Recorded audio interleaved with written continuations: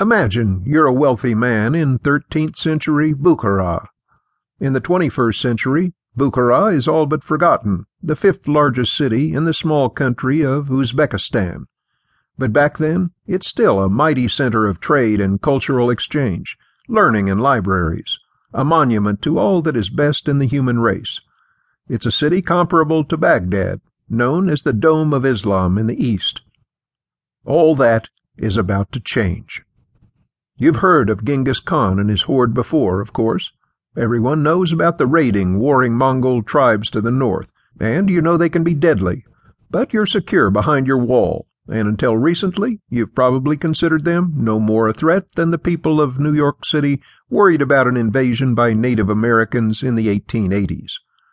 But 15 years ago, you heard that for the first time anyone can remember, a single man has made himself the ruler of all the Mongolian plains.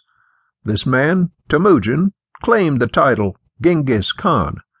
The name means Khan of Khans, or it can be a synonym for fierce. But probably not.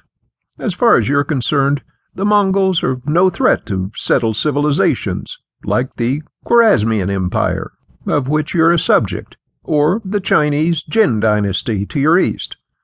Yet, when this Genghis Khan begins to invade his supposedly more advanced neighbors, you start to recognize the threat he poses.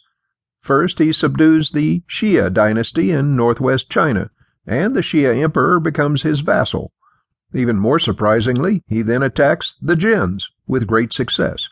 He not only rampages through the countryside, but somehow he and his horsemen even seize walled cities, an ominous sign for your own kingdom.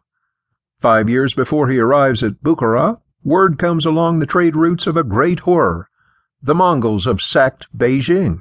You hear story after story of the long month of looting, rape, and carnage that ensued. 100,000 or more were murdered, even after the city's surrender, and the countryside around the city is thick with mounds of corpses and bleached bones. Shortly after that, Genghis Khan turns his attention to your empire. He merely wants a trade route, he says. He's still busy subduing northern China, and for now has no desire to start another war that would only stretch his borders and his finances. Because the Khwarezmian Empire sits across the Silk Road, your Shah, Ala al-Din Muhammad, would grant the Mongols free passage for their merchants, and that would be the end of it, at least for now. Instead, your Shah opts to fight. Let there be war in which swords are broken and spears are shattered, he declares. Perhaps he mistrusts Khan's intentions, or perhaps he fancies himself the better warlord of the two. If so, he will quickly prove mistaken. He orders the execution of 100 merchants in a Mongol caravan, leaving only one alive to tell Khan, making war a certainty.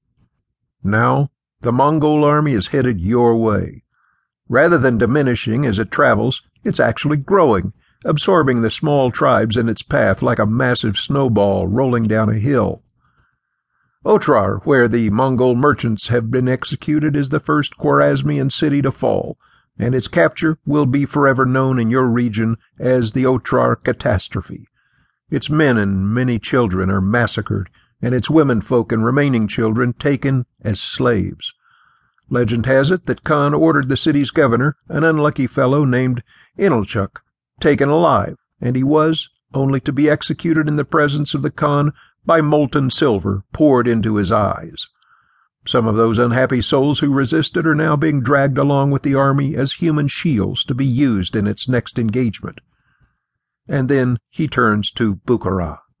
He doesn't head straight for your gates as feared. Instead, he methodically begins to destroy small towns in your area, and as a consequence, refugees appear beneath your walls.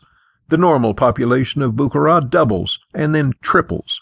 It begins to dawn on you that this is a deliberate strategy on his part. The refugees will consume important supplies during a siege, and their tales of Genghis's rampage spread panic through your city. And they also bring with them a glimmer of hope. Khan shows mercy to those who surrender immediately, but those who resist can expect only massacre and enslavement.